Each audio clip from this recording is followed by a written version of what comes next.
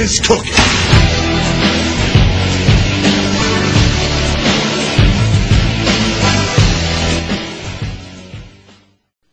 Hello, and welcome back to, I don't know if this really has a title, The Rock and Roll, I don't know. Rolling with the Rolling Rock. We're following The Rock's career. We're following the career of Dwayne The Rock Johnson. We really need to get a title hammered out here. Yeah, we do. We'll figure it out as we go. Hammered out. Okay.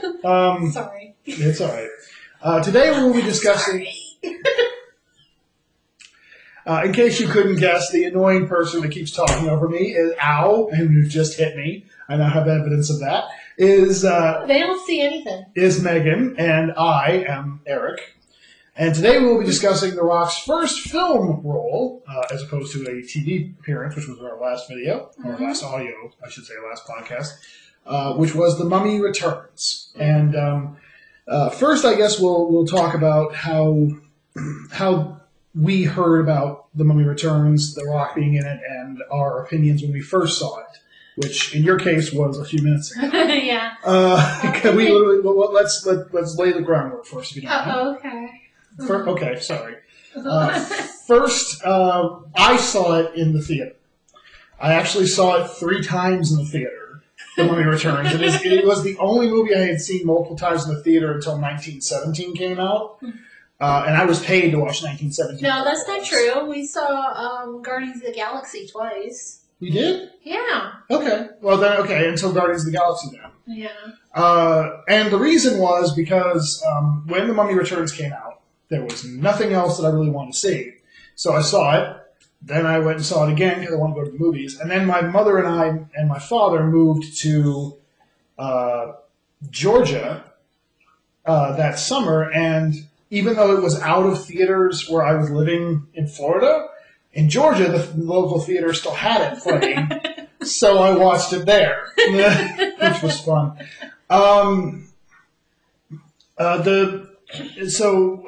And I loved it. Obviously, I saw it multiple times. We won't go into the specifics of the actors or anything like that, just our overall opinions right now. But I genuinely loved it. I heard The Rock was going to be in it. And I was, of course, extremely happy about that because, as I mentioned, I was a pretty big, Dwayne Johnson fan at that point, though predominantly related to his wrestling career. But I knew he was going to be in it. We'll go into him specifically in a bit. But your initial impressions, having just seen the movie, Megan, for the first time. Well, it was definitely fun. It's kind of weird for me because I've seen Scorpion King and I've seen the first Mummy, but I never saw the second one, which is so.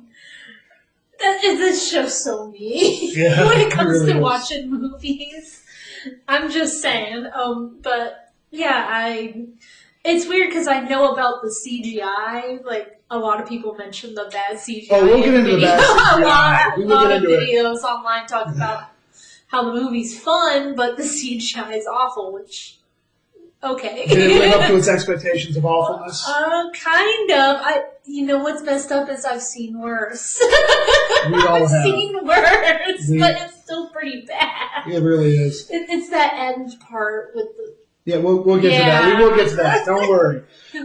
As far as we should also probably comment on the first Mummy movie. We won't talk about the Scorpion King yet because 1, it wasn't out yet, and 2, we'll be covering that anyway. Yeah, we're going to be covering that. But we'll touch on our opinions on the first Mummy movie. I loved the first Mummy movie, but I had never seen the Universal Monster movies, so I did not know there was a cavalcade of people because it came out when I was in high school. There was a cavalcade of people that told me not to go see it because it completely stepped on the greatness of the original horror film. I genuinely loved it as kind of a pseudo Indiana Jones-esque, fun time exploration. It's basically a Indiana Jones ripoff, but I enjoy it. I mean, I like silly movies, honestly. It has a joke that has never failed to make me laugh, which is when they're on the boat. This is the first Mummy movie again. When they're on the boat and it's on fire, And the guy that was going to hang O'Connell runs up to O'Connell and he goes, "What do we do? What do we do?" And O'Connell goes, "You wait here. I'll go get help." And then he jumps overboard. And the guy just runs back and forth for a second and then realizes the boat's on fire. The only thing we can do is swim away. And he jumps off. I love that joke. Yeah, it's been a really, really long time since I've actually seen that movie. Yeah, the first... Go ahead. I was not... I think I was barely in my double digits when that movie came out. I'm sure my parents watched it. They watched all that kind of movie, all those kind of movies. We made it a specific point not to watch the first movie before we watched The Returns because we're just doing The Rock's run-through. Yeah. Like when we get to the Fast and Furious movies, we're not going to watch the first few. We're going to just watch the one when The Rock shows up. Yeah, honestly, the one where The Rock shows up is when it's... Like, I mean, the one before it in the Fast and Furious was pretty good, but like when I like 2 and parts of... I even like parts of 3. The one that's the weakest all the way through is the first one, but we're not talking Fast and Furious. Yeah, we're not talking about that. We're talking The Rock, and the reason we're going to avoid... we wanted to avoid The Mummy just so we could have more focus on The Mummy Returns. Yeah. Seeing as how we are talking about Dwayne The Rock Johnson, and by the way, he is still credited as The Rock in the title of this one, not Dwayne Johnson, The Rock. We haven't gotten to the... We got to pay attention to see when he actually... Yeah, because there was a specific point when he started requesting people refer to him only as Dwayne Johnson. Probably in the Walking Tall movie. We'll see. I think it was because... The Rock is technically a character owned by the WWF, and I think it's when he officially stopped being part of that. When he moved officially to movies, he could no longer use that subtitle as his persona, so he had to switch to Dwayne Johnson. Unfortunately, people still trip up and call him The Rock all the time. He's fine with it. I'm sure he's fine with it. I'm just sure that the legals are not happy about it. Probably his agents are a little mad, too. We need him to remember who he is, not the character he played. But anyway. Yeah, good luck with that. Yeah. That's like saying, look, with Fresh Prince of Bel-Air, Will Smith knew he needed to be called Will Smith, because if not, he would have been known as something else for the rest of his damn life. Yeah. So, and this is the same situation. True. But anyway, since we are talking about Dwayne The Rock Johnson, and he is titled as The Rock, and he actually is only in the start of the movie. There's only 3 points that the Scorpion King makes an appearance in this entire movie, and only 2 of them, I'm pretty sure, actually involve Dwayne Johnson. And the second one is debatable, which I'm pretty sure you missed. But when the kid put the bracelet... You did catch it. I'm very good at watching movies. Okay, well, that's good to know. But yeah, when the kid puts on the bracelet after about, 20 minutes into the movie, there's a holographic projection, and the holographic projection, zooms in on, what we assume is Dwayne Johnson's mouth as he's screaming because he's the Scorpion King. But it could have been a stunt double for all I know. It's so quick, it's barely noticeable. Yeah. And the end, of course, is the terrible CG Scorpion monster. Which I'm sure he did motion capture for, but... Maybe. It didn't capture his motion, will you say that? We'll get to that later. But the only actual part... No, I'm with you. The only part in the story that actually has... Dwayne The Rock Johnson is the very opening. Yeah. So we might as well just talk about that, and then we'll go into the rest of the story laid out just as the Mummy Returns film. It's going to be another short episode, because he wasn't in it all that. Well, we can talk a bit more about Mummy Returns. I mean, I like actually discussing the movies, not just his... But he's the reason we're watching it, but it's still a movie review. Yeah, true, but... The point is that he's only in it about as much as his Voyager appearance. True.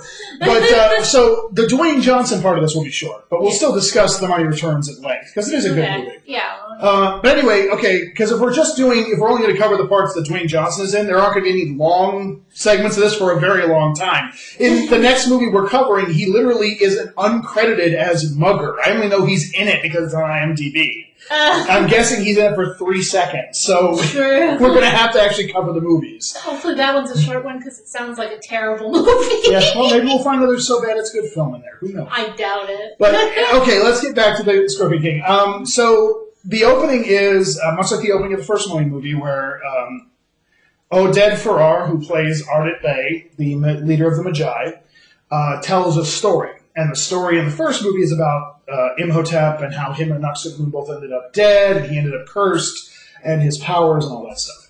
In the second one, it's the story of the Scorpion King. And the Scorpion King is a guy who led a huge army to conquer the known world, and got his ass handed to him.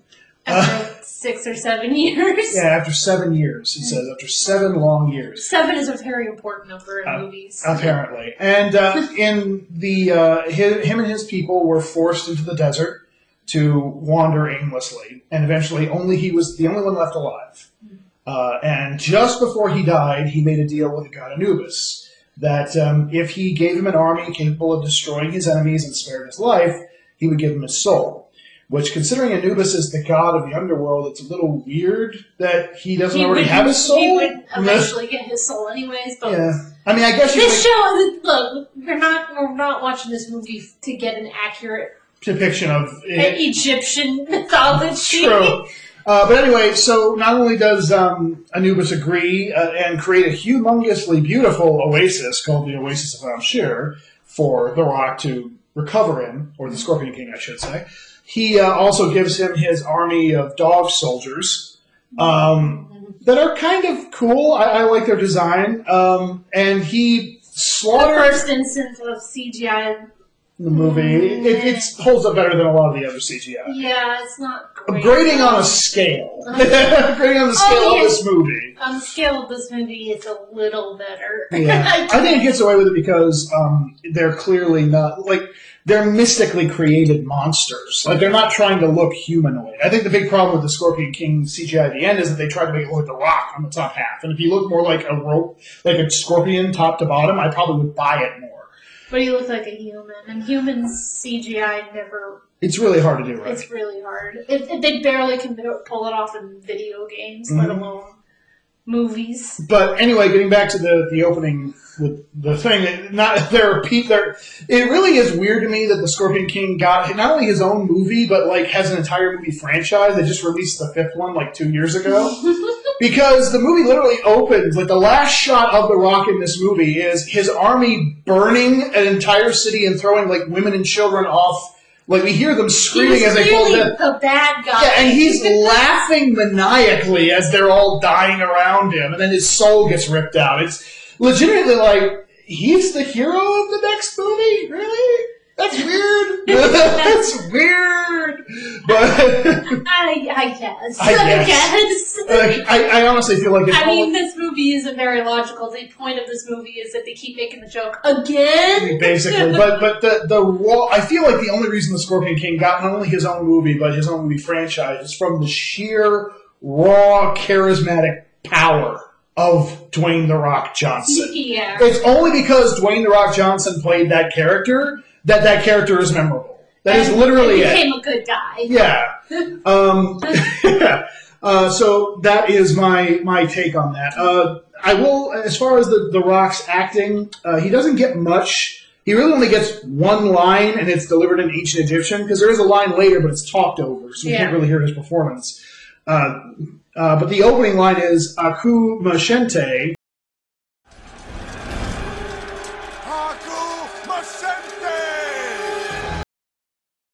Apparently, roughly translates to "it's hot as hell," which is kind of like the Lion King opening. It's a lion. There's a lion. It's legitimately funny because if that is the line, if he really is just saying it's hot as hell, and that was also he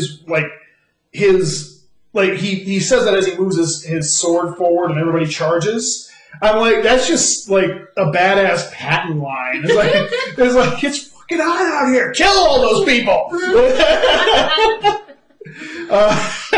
The other line he says is also in ancient Egyptian, but it's talked over, so you can't really hear it. As far as his physical acting, I think he's clearly not a sword fighter, but he does a clothesline slam with his giant, awkward scorpion shield, which has got to be the weirdest design for a shield ever. Yeah. And he looks confident when he's fighting, and then his I'm dying in the desert, he sells that well enough. It would have been nice if he'd been covered in sand and his skin was cracking and all that to sell that he really was out death's door. As it is, he just looks like The Rock. He looks like The Rock that got lost in the desert. Yeah, he really does. But I think he sold the I'm nearly out of energy well enough because he drops to his knees and he looks the look in his eye is I'm exhausted. So yeah. That was pretty good. And that is all we see of the actual physical Rock, aside from like the shot of his mouth when the scorpion and bracelets the really bad CGI, which doesn't count. I guess now we'll cover the basics of the actual plot of the movie, which are not again. Basically, that this movie is, in my opinion, almost Gremlins 2 level of pointing out everything that happened in the first movie and making fun of it. Yeah. And it does it brilliantly because it doesn't lose its legitimately adventurous tone. It really is just a lot of fun. Mm-hmm. It starts in media res, basically. We find out later that if you hear any jingling, it's because the cats are fighting. They're playing, not fighting. Okay, well, my apologies if you hear that jingling. But anyway, apparently we find out through context clues, which I actually was glad they did, that Evie and Rick have since been married, and they have a huge house where they live with Evie's brother, who apparently was his son, and they've had a kid who is now 8 years oldish, because this takes place 9 years after the end of the last movie. Yeah. Even though it was released 2 years later, which was very confusing for me when I saw it in the theater. It's like, wait a minute, what? That's an awful jump. It's almost like movies don't care about that. It's true. It doesn't really matter, though, does it? No. If we made every movie based on how much time has passed, it wouldn't be as fun. True. I'm just saying at the time it kind of confused me. But it turns out that they got married and they've had a kid named Alex, who is a very good child actor. I'm actually sad he wasn't in more things. He wasn't annoying like some actors. Yeah, apparently the actor in question actually gave up being in the early Harry Potter movies to be in this. His name is Freddie Boath, Boath. And he was really good in it. I liked it. Apparently, he worked really hard to get this particular role because he was a huge fan of the original Mummy. They literally questioned him on set for continuity for the first movie. Mm-hmm. He was so into the first movie, which did a good job. For a kid actor, he did a really good job. But anyway, getting back to the plot, the Mummy in question.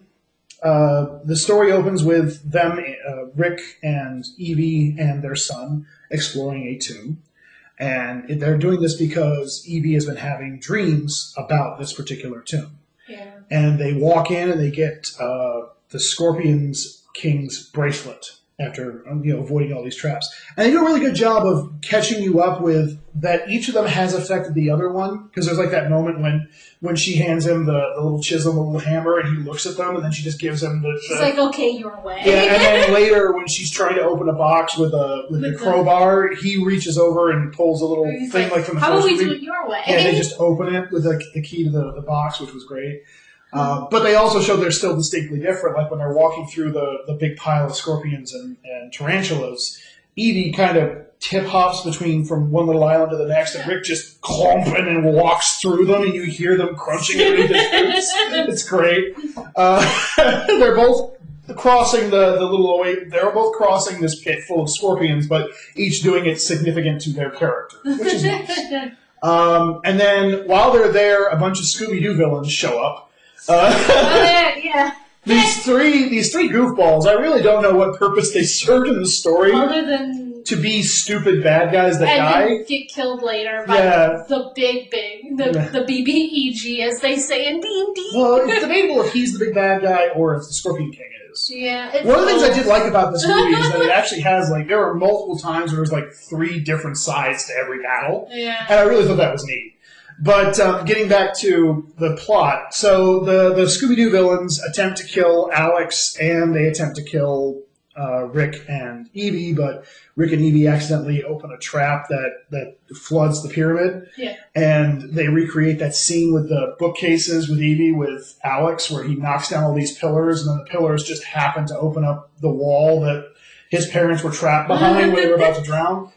I can explain everything. It's pretty funny that this movie, like I said, almost everything in this movie is a reference to the first movie, and either making that reference more of a point in the story, or legitimately just poking at the stupidity of that thing in the first movie. There are a lot of continuity errors with it, and we'll touch on a couple of those. But there is legitimate fun with this, having what the first movie did. So they get back home to their big palatial house. Apparently, the money from the sacks on the back of the camels that Benny filled allowed them to afford a really nice house. And apparently, Jonathan, in the ensuing 9 years, managed to lose everything that his cut of the treasure. Because he's just such a responsible guy. Yeah, gambling, except for this one scepter, the Scepter of Osiris, which has a wonderful through line through the movie, and we'll get to that in a minute. But so they get home and they're accosted by Lokna, played by, and I apologize if I've gotten this actor's name wrong, Adewale Agnue Agbaje, whose most famous role was probably Mr. Echo in Lost. And he was also in the first G.I. Joe movie. He was in the most recent famous movie he was in. He played Killer Croc in Suicide Squad, and you're making a face. No reason. No reason. Megan and I have serious issues with Suicide Squad, not the least of which is it won the makeup effects for that year. And it beats Star Trek Beyond. Yeah, and Beyond has some amazing practical effects.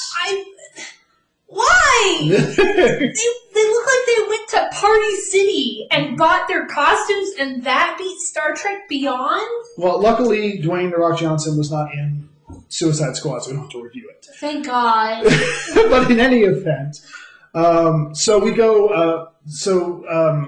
Lokna attacks Evie and Alex downstairs, while upstairs, Mila, who is the genetic reincarnation of Anck-su-namun, Imhotep's lover from the first movie, and the head curator of the Egyptology wing at the local British museum accost Jonathan and Rick. And then there's a really fun fight sequence that takes place. Ardent Bay shows back up and helps defend Rick and his family. These guys, the bad guys, we'll just call them red shirts because that's literally and figuratively what they are. I can't believe you noticed it before me. I usually notice this shit before you.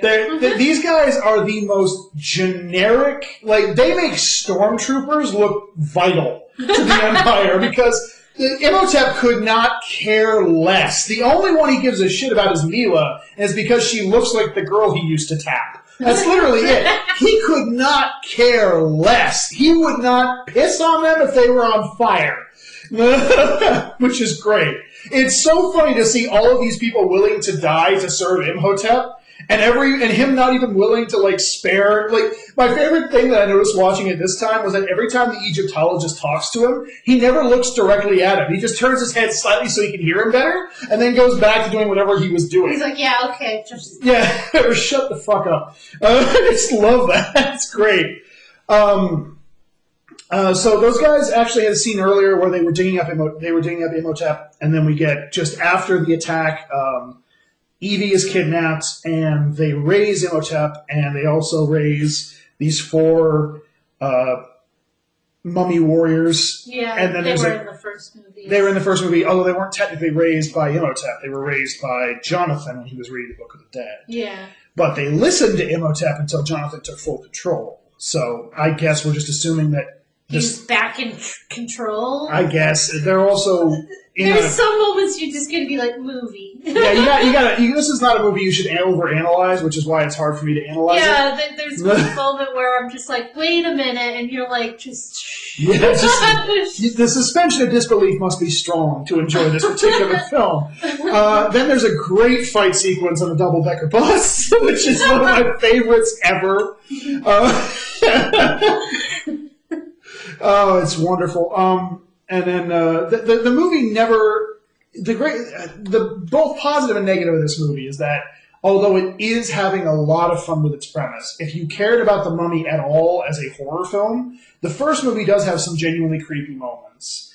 This movie has pretty much none. Almost every moment that could be creepy is played for comedy. Yeah. Which works in its favor, in my opinion, but only if you're really into the adventurous feeling. Like if you love Indiana Jones as much as I do, you'll love this movie. Yeah, basically. But you have to be in that mindset.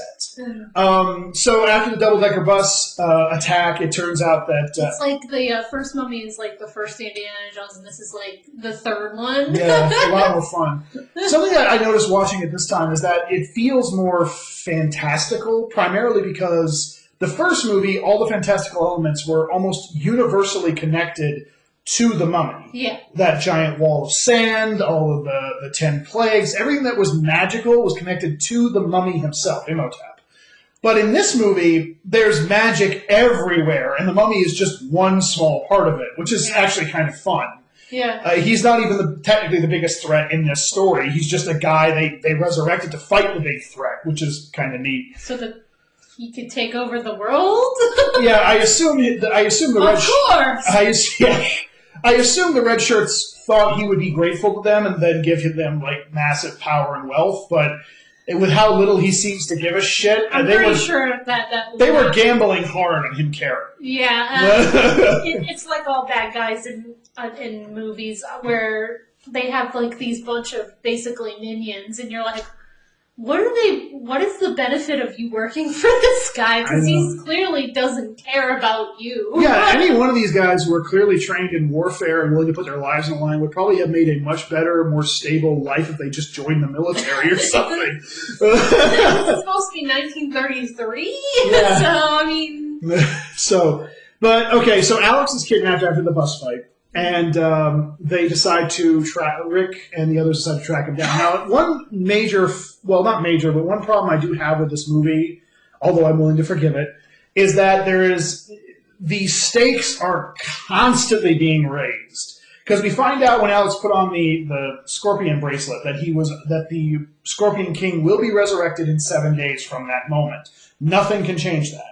However, it's revealed to Alex after he's kidnapped that if he is in the pyramid where the Scorpion King will rise, by the dawn of that 7th day, he will immediately die. And it's like, did we really need that extra level? Like it was. I assumed that was part of it, but I guess they didn't mention that. They didn't mention that before then, which is weird.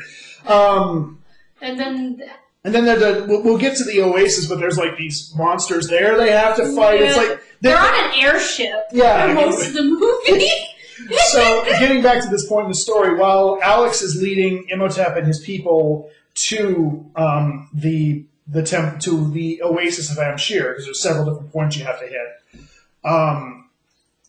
Rick and Evie and Jonathan are hiring a guy named Izzy, who is a pilot that Rick used to know, and he has a literal Final Fantasy airship. And it's literally just a fake eye patch. Yeah, with a fake eye patch. He literally got like a boat attached to a giant balloon that is straight out of Final Fantasy IX.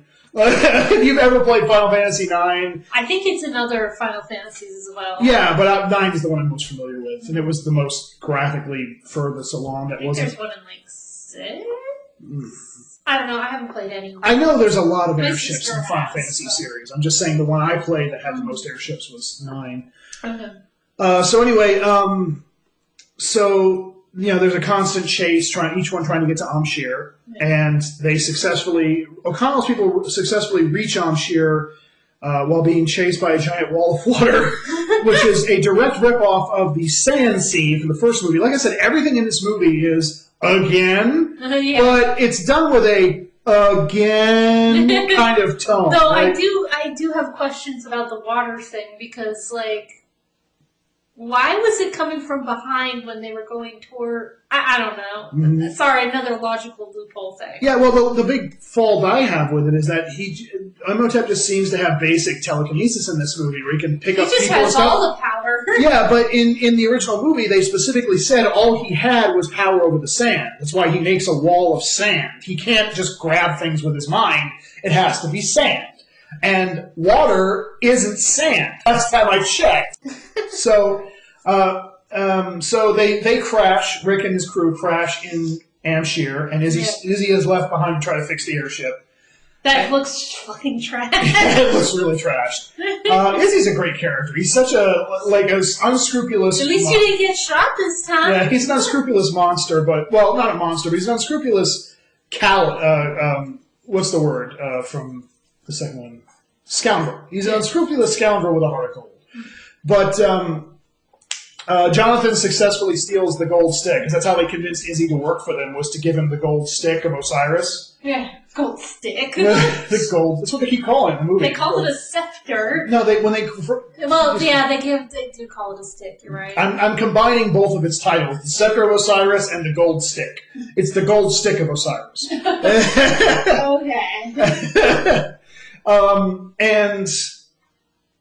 Rick, Oded Ferrar's character is Ardette, and Evie and Jonathan go to rescue Alex. And then there's another really cool sequence where Alex is being held hostage by the red shirts. Mm-hmm. And then the red shirts are attacked by these mummy pygmies, which when they showed up in the movie, I was like, the first time I saw it, I was like, I don't know what the fuck this is, but I am so down for it. Were you high?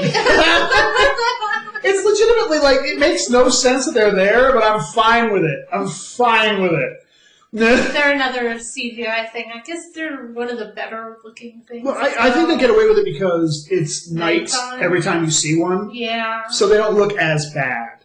They also do a pretty good job of trying to keep them, for the most part, hidden underneath tall grass, and you can't really see them that much. Yeah, they don't get obnoxious with them like they do the mummy. Like the actual CGI of the mummy in this one was terrible because they kept showing him in the sunlight. He looked awful. And they would focus on it. It just did not work. Like, when he was in the black robe with the black mask, that was kind of cool. Yeah, there's a scene where... it's only one scene in the whole movie. Yeah. But he's wearing a black mask and a black robe. And that black mask and black robe looked creepier than any version of the mummy. This movie or the previous one. The thing is, like, that would have been a great way to introduce him. And yet, it's the second time we meet him. Yeah, because we get to see his actual resurrection where he's bad-mouthing. Like, I'm going to kill you, Evie. And Evie's like, I'm going to put you in your grave again, you prick. So there's another really great action scene where, again, it's a three-way fight where Rick and his crew bust into the red shirts that are all fighting off the pygmies and start killing them to get to Alex. And they get Alex away, and then Oded Ferrar's character, Ardette Bay, and Lochna have a badass sword fight. And then I guess Ardette Bay must be like a world sprinter because he successfully leaves the movie, runs out of the oasis, gets to his men, and is literally like on horseback the next time we see him. And just so we're clear, we see him within hours. Like, they literally, because Alex gets back to his parents, says, I have to be at the temple before the sun hits it today. And literally the sun is rising at that moment. Yet somehow, because this movie has no concept of distance. No. I mean, like, yeah, you see them traveling and it takes a little bit of time, but it doesn't take that much time. Apparently, in 1933, it was possible to get from England to Egypt in less than 3 days? Less than 2. Because he puts on the score. Because the next time when Imhotep tells him that he has 7 days, he only has 5 left. Yeah. So it took them 2 days to get all the way there. And then to hit every single one of those stops that the thing showed them. I think there's like 5 different places they have to get to before they reach Amshir. Yeah. So yeah, this movie has no sense of distance. It's like later season Game of Thrones. They developed fast travel. They just showed up. They found all their points of travel, so they could just... they found the merchant that sold the fast travel coins, and they just managed to... There we are. They found the staff of fast travel. Yeah, there you go. The golden stick of fast travel. Okay, in Morrowind, I'm totally naming a magical object that. Because you can make magical objects. The golden stick of fast travel. That's great. You can name magical objects and make them do certain things. That's cool. Morrowind. So I'm down for that. Also, the next D&D game you do, there should be a golden stick of fast travel. Because I mean, in Morrowind, I had the pants of levitation. Hey, those things were freaking useful. I bet. So after Alex gets back with the family, and Ardette manages to rejoin with the Magi, even though they were clearly miles away. Alex and Rick race into the pyramid before the sun hits it. And then we get the most shocking moment in the movie where Evie and Jonathan are running up behind them, and they see that Alex is okay, and then out from behind them walks Anck-su-namun and Imhotep, and Anck-su-namun stabs Evie in the stomach.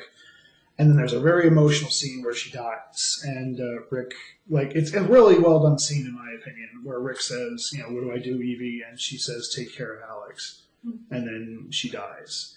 And that was legitimately emotional. And I should point out, they did a pretty good job with Evie in this. Even though she is kidnapped at one point in the story, at no point does she ever cower or break down. She's a badass consistently through the movie. Yeah. The big fight scene in the flashback, where we find out that she's actually the reincarnation of Nefertiti, and she's fighting, her past life is fighting Anck-su-namun. In that sequence, apparently both actresses legitimately did it. No stunt doubles. They fought that scene together. Now, I will admit... That's one of my favorite parts of the movie, too. It's badass as fuck. I will admit it is exploitative as hell, because there's no reason those girls should be wearing bikinis. Just masking bikinis. So, why are you bothering to protect your face if you're, the rest of your organs are fully reachable with these weapons? You should be wearing a full. But to be fair, in the beginning of the movie, none of the Scorpion King's soldiers were wearing armor either. Yeah, so nobody was wearing armor. I guess the Egyptians just didn't know about armor.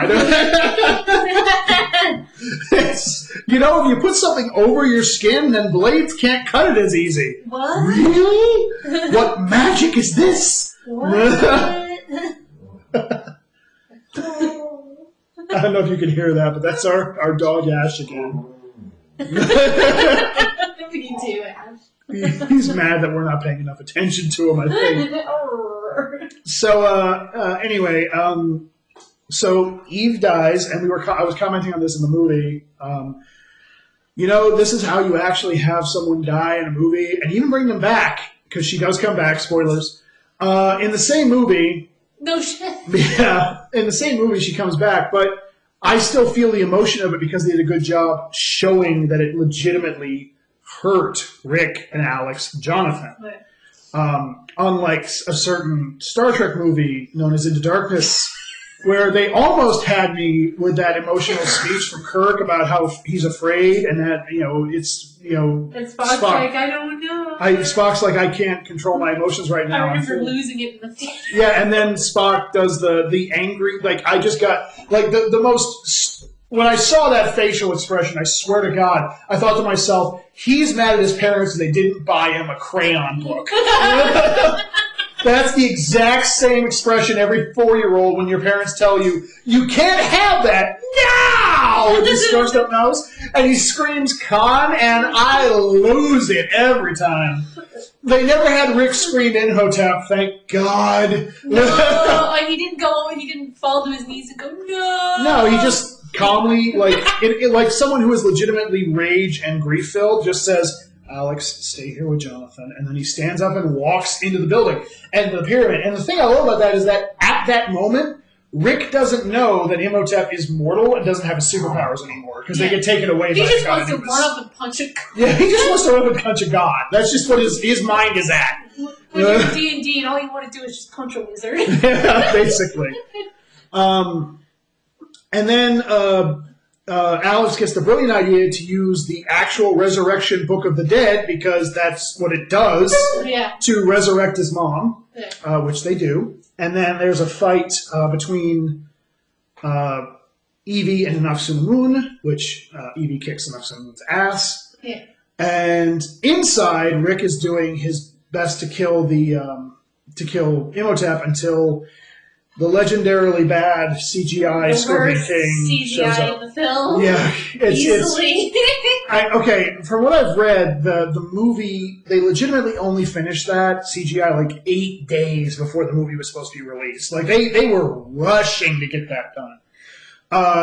And it shows, but it would have been better if they just had The Rock walk out. Yeah, we were debating, if The Rock...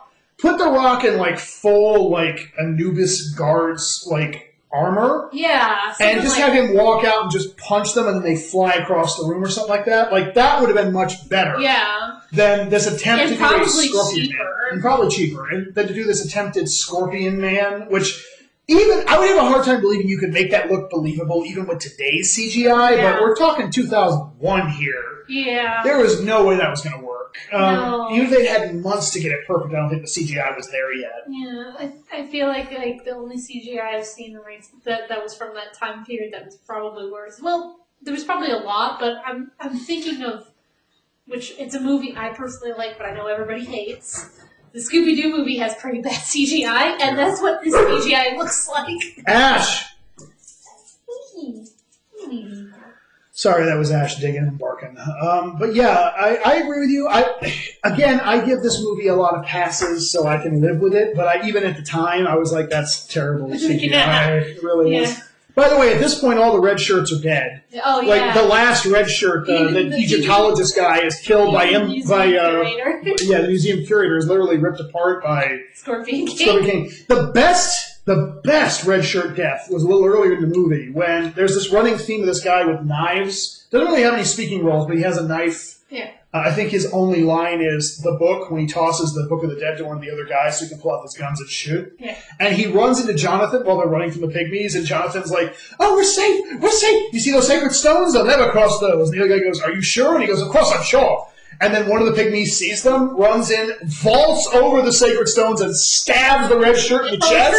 Yeah, and then Jonathan, scared, screams, and it scares the pygmy away. And then the guy with the spear still in his chest looks at Jonathan like, "I thought you said we were safe." And Jonathan's like, "Sorry, my mistake," and he runs away. That was the best red shirt death in the movie. Yeah. Because he looks, sorry, my mistake. He looks so legitimately ticked off. Not that he has a spear in his chest, but not that he's dying. But that Jonathan misinformed him. Jonathan's ego cost him his life. So I mean, he wasn't wrong, but he also was not right. Yeah. So thing is with spears is that you can reach with it from a tree or throw them. Well, yeah, true, but he was saying that the thing wouldn't even cross the sacred stones, and it did. So clearly he was completely wrong about that. I also like that. It seems like something you would see that seems like a thing right out of an Indiana Jones movie. Like, those sacred stones, they're safe. Indy would be like, "We're safe here. We don't have to worry." And then the thing just vaults over it. That was funny.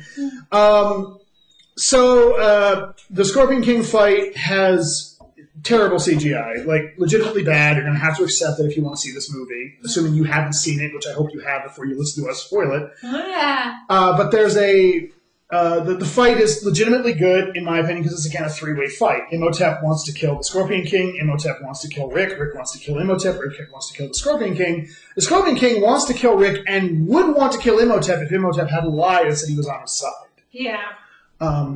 But there's a great moment where throughout this movie, there really isn't what I would call themes or character development in this movie. No. But there is a small running gag of sorts involving Rick and his family, because it turns out his wife is the reincarnation of Nefertiti. It turns out Rick has this tattoo on his wrist that marks him as a magi. His son is the way to Amshir. But Rick refuses to accept the fact that he is somehow chosen by God. So then when he's in the temple and the Scorpion King's about to kill him, he sees a bunch of depictions on the wall that show a guy with his tattoo and the golden stick of Osiris, which can be extended out into a full-on spear, and then that can be used to kill the Scorpion King. And he literally looks at that on the wall and goes, "Okay, now I'm a believer." And then he runs back out just as Jonathan runs in with the golden stick of Osiris and says, Osiris, and says, "Jonathan, it's the golden stick thing. It's a spear." Really? Doesn't look like a spear. It can pull out into a spear. It opens up into one. Yes, and that's great. That's probably one of the most frustrating parts of the movie, right there. Yeah, so it gets to this moment where Rick. No one needs to talk about the specifics of the fight. It ends with Rick stabbing the Scorpion King right through his guts, just during one of the most gifty moments in history, where Imhotep runs in just as after Rick stabbed him and draws to his knees and goes, "No!" Well, he says in Egyptian, Die! But it's hilarious. I'm sure most of you listen to this. I've seen that GIF a couple times. Yeah, I'm sure many of you have seen that GIF. If you haven't, it's hilarious. And it will ruin this movie in that moment. But there's... Well, it ruined it for me. Immediately after that moment, though, there's the line from Rick, which is the most badass line in the movie, where the rules are, if you challenge the Scorpion King and you successfully beat him, you have control of his army. You can use it to destroy and conquer the world, or you can send them back to where they come from. So Rick, after he stabbed the Scorpion King, says, "Go to hell and take your friends with you." And that was a great line. And the Scorpion, meanwhile, while this is happening, we've been following Ardet fighting this Anubis' armies with the other Magi. There's only a couple dozen of them left, and they're about to get wiped out by this just ocean of Anubis warriors. Very Lord of the Rings there. Very Lord of the Rings. And then they all turn to sand, and Ardet screams, "Yay! We did it!" Yay. And then we cut back to the temple. We cut back to the temple, and it's Imhotep and Rick are hanging over this pit, which I assume is supposed to be hell. I'm not sure why there's a pit to hell in this temple, but there is. Why not? Why not? I mean, it goes with everything. It matches the drapes. You just had to break the floor open to find it. Yeah. It accentuated the fire pits. There are literally fire pits in this where they just keep shooting flame up for no reason. Tons of creepy body things. Yeah. So Imhotep and Rick are being pulled by, I guess, the denizens of hell down, and Evie, who Rick has now noticed is alive, he's screaming at her to stay back, don't save me, get out of there, take Alex and get out of there. But much like Rick couldn't just let Evie being dead go without taking on Imhotep, she can't just stand there and watch him die, so she risks being crushed by all the boulders that are falling down to save him. And conversely, Imhotep screams to Anck-su-namun to save him, and she says no and runs away. And after Evie pulls Rick up, Imhotep looks at them and then, just lets himself be pulled down to hell, which I will admit, I think it's only on the strength of the actor. It did hit me a little bit. Tear in his eye and everything. It did hit me a little bit, but I also have to admit it's really hard for me to sympathize with the main villain of Two Foofies. Yeah, I know, right? We literally see him suck people dry in this movie and in the previous film. Don't ever word it that way again. Should I say suckle them to death? What would you prefer? You could just say kill them. Drains their bodily fluids? That's basically what you said the first time. Ash! Sorry, he's mad at us for not paying attention. I promise we will figure out something to do with Ash so this doesn't happen every single record. He's been quiet mostly. It mostly isn't. We're going to have to figure something out. But please forgive him for now. So, he dies, and then immediately after, Imhotep just lets himself be pulled to hell. Anck-su-namun trips and falls in a vat of scorpions. Gets stung to death. It was the beetles. No, it was the scorpions. It was beetles. It's the Scorpion King's temple. No, it was the flesh-eating beetles. The flesh-eating. So it's the flesh-eating guys that sing all those songs. Huh? Those famous songs. Those famous songs. You couldn't even name it, right? You couldn't name one. We just watched Across the Universe. Come on, Eric. Hey, Jude.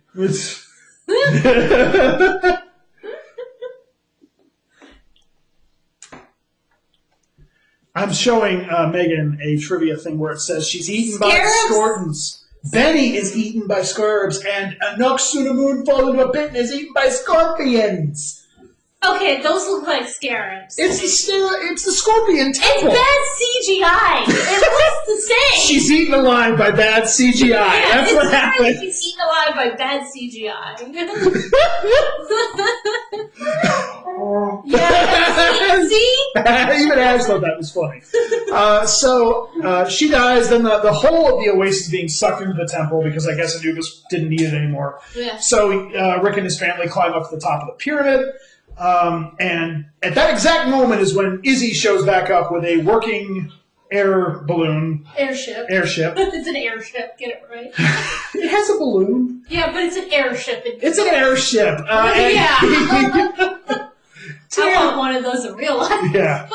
And everybody starts climbing up it, and then Jonathan nearly falls off, and when he falls off, he notices that the top of the temple has this gigantic diamond.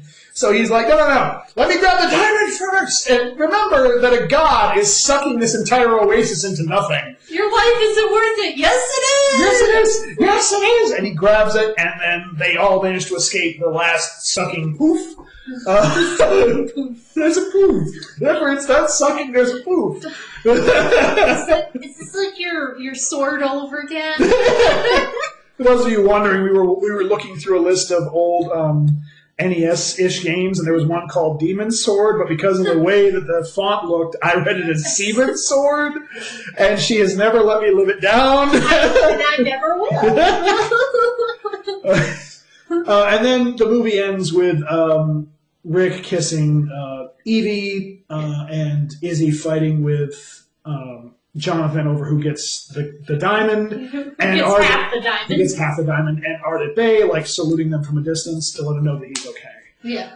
It was a good movie, in my opinion. I like this film in spite of its faults. Schlocky. It's schlocky. It is very much I know it came out in 2001, but it is very much a 90s adventure action film. There's no Everybody knows that 90s movies didn't stop until at least 2004. Yeah. You know that, right? It's got almost no real levels to it, but the characters are bare bones, but they're relatable enough. Mm-hmm. The adventurous setting and the spectacle is meant to make it worthwhile, and it is. And it's just, it wears its heart on its sleeve. It's not trying to be anything other than what it is. It's not trying to be a dark, atmospheric movie. It's not trying to be a great character. Yeah. Tom Cruise. The Tom Cruise Mummy was trying to be. It's not trying to be a deep character study of these, morally great individuals. No. There's a bad guy with superpowers, and these rogues have to fight him. Mm-hmm. And it's really, there are some serious issues with the continuity of the first movie. And the travel issues. The travel issues. The inability to realize how time and space work. But if you're watching this movie for the continuity issues with the first Mummy movie, then you're missing the point. Yeah. It's meant to just it's meant to be, I hate the phrase turn off your brain, because I don't think anyone should ever have to do that to enjoy a movie. No, but I do think this movie is not a movie that needs to be analyzed. It is just meant to make you feel distracted and happy. It's kind of like pop music. Yeah, it's just meant to make Some pop music is deep, but but some of it's not. It's just to be listened to and have fun with. It's a Katy Perry song as a movie. Some people may not like this because, much like Ghostbusters 2, it does rip off the first movie a lot. But I think almost... I like Ghostbusters 2, though. So do I, but I'm just saying some people don't. Yeah. But I do think that the way it rips off the first movie is done in an intelligent and jest-filled way. Yeah. It's not meant to be a carbon copy. It is meant to comment on the first movie a bit. But that's my opinion. I think we both would agree it's good. Yeah, it was fun. I would also say it needs points just for giving The Rock his film debut. A chance to get off the diving board and get to the pool. Yeah. Because we obviously love Dwayne Johnson's acting, or we wouldn't be doing this. Yeah. I'm waiting for when we get to the later stuff where I really love his work, but for right now, I didn't hate him in this movie, and obviously... And we're not going to have fun with the next movie. I feel it in my bones. But the other thing I got to say is that this movie, not only did it manage to introduce us to Dwayne Johnson as a movie actor and springboard that career, obviously he was charismatic and liked enough to be hired not only to lead an entire movie about that character, but even though he has only been in the first one, that character has continued for 4 subsequent films. So there was something there. There was something there. I feel like the sequels don't get it because they're not hiring Dwayne The Rock Johnson. Yeah. Well, I think that about wraps it up for this particular episode. Like I said in our last video, we're going to try to do this every week. I cannot promise that. We're playing it kind of by ear. This is just something fun for us to do while we're on quarantine. Full-time job. Yeah, so do I. But we'll see. We can probably squeeze in a movie and then an hour or two talking about it during our week. It's not that big a deal. Next movie we are doing, for anyone out there who might want to keep up with us, is the 2001 movie Long Shot, which is not streaming anywhere, I literally had to find a copy of this on DVD and order it. It was $5 on Amazon. I'm not going to tell you it's worth getting because, honestly, I can't say it is. It doesn't look particularly good. It's got like what, a 2 out of 10? 2.7 out of 10 on IMDb. Oh, sorry. I'm sorry. I didn't mean to underestimate it that way. Just to give you an idea of what we're coming in for, the top review from the users on IMDb is 1 star, and it says, "I just saw this on cable. I'm in great pain." And that's going to be us. It's really bad. Please, please don't watch this movie. Maybe we shouldn't? But yeah, we're going to have to, Megan. We committed to this and we're doing it. He's not even in it that much. We don't know how much he's in it. You can't know something until you try. But Dwayne Johnson is listed as Mugger, and it is, according to this, he is credited as Dwayne Johnson in that movie. So his first official naming in the credits in a movie is long shot. So we definitely have to see it. But the Scorpion King is the week after that, so that won't be so bad. Yeah, that'll be fun. And like I said, we'll try to figure out something to do with the dog between now and then to keep him quiet. I don't think there's anything wrong with them. Well, we can't have the animals constantly making noise, Megan. Yeah. In any event, it's been fun. I'm glad you finally got to see Mummy Returns. Are you? Yeah. Okay. And we will be back, and we will get better at this as time goes on, because that's how people do things. Yeah. Deep. Shit, Sherlock. Yeah, I'm deep, Megan. I'm a very deep individual. He's fake deep, like Jaden Smith. But to everyone out there listening, I hope you have a good time, and make sure you join us again later as we continue to rock on. That's actually a song. Yeah, I know. Okay. But in this case, it's about the rock and us continuing on. Okay, let's just exit, Mom. Goodbye. Bye. Have a good day.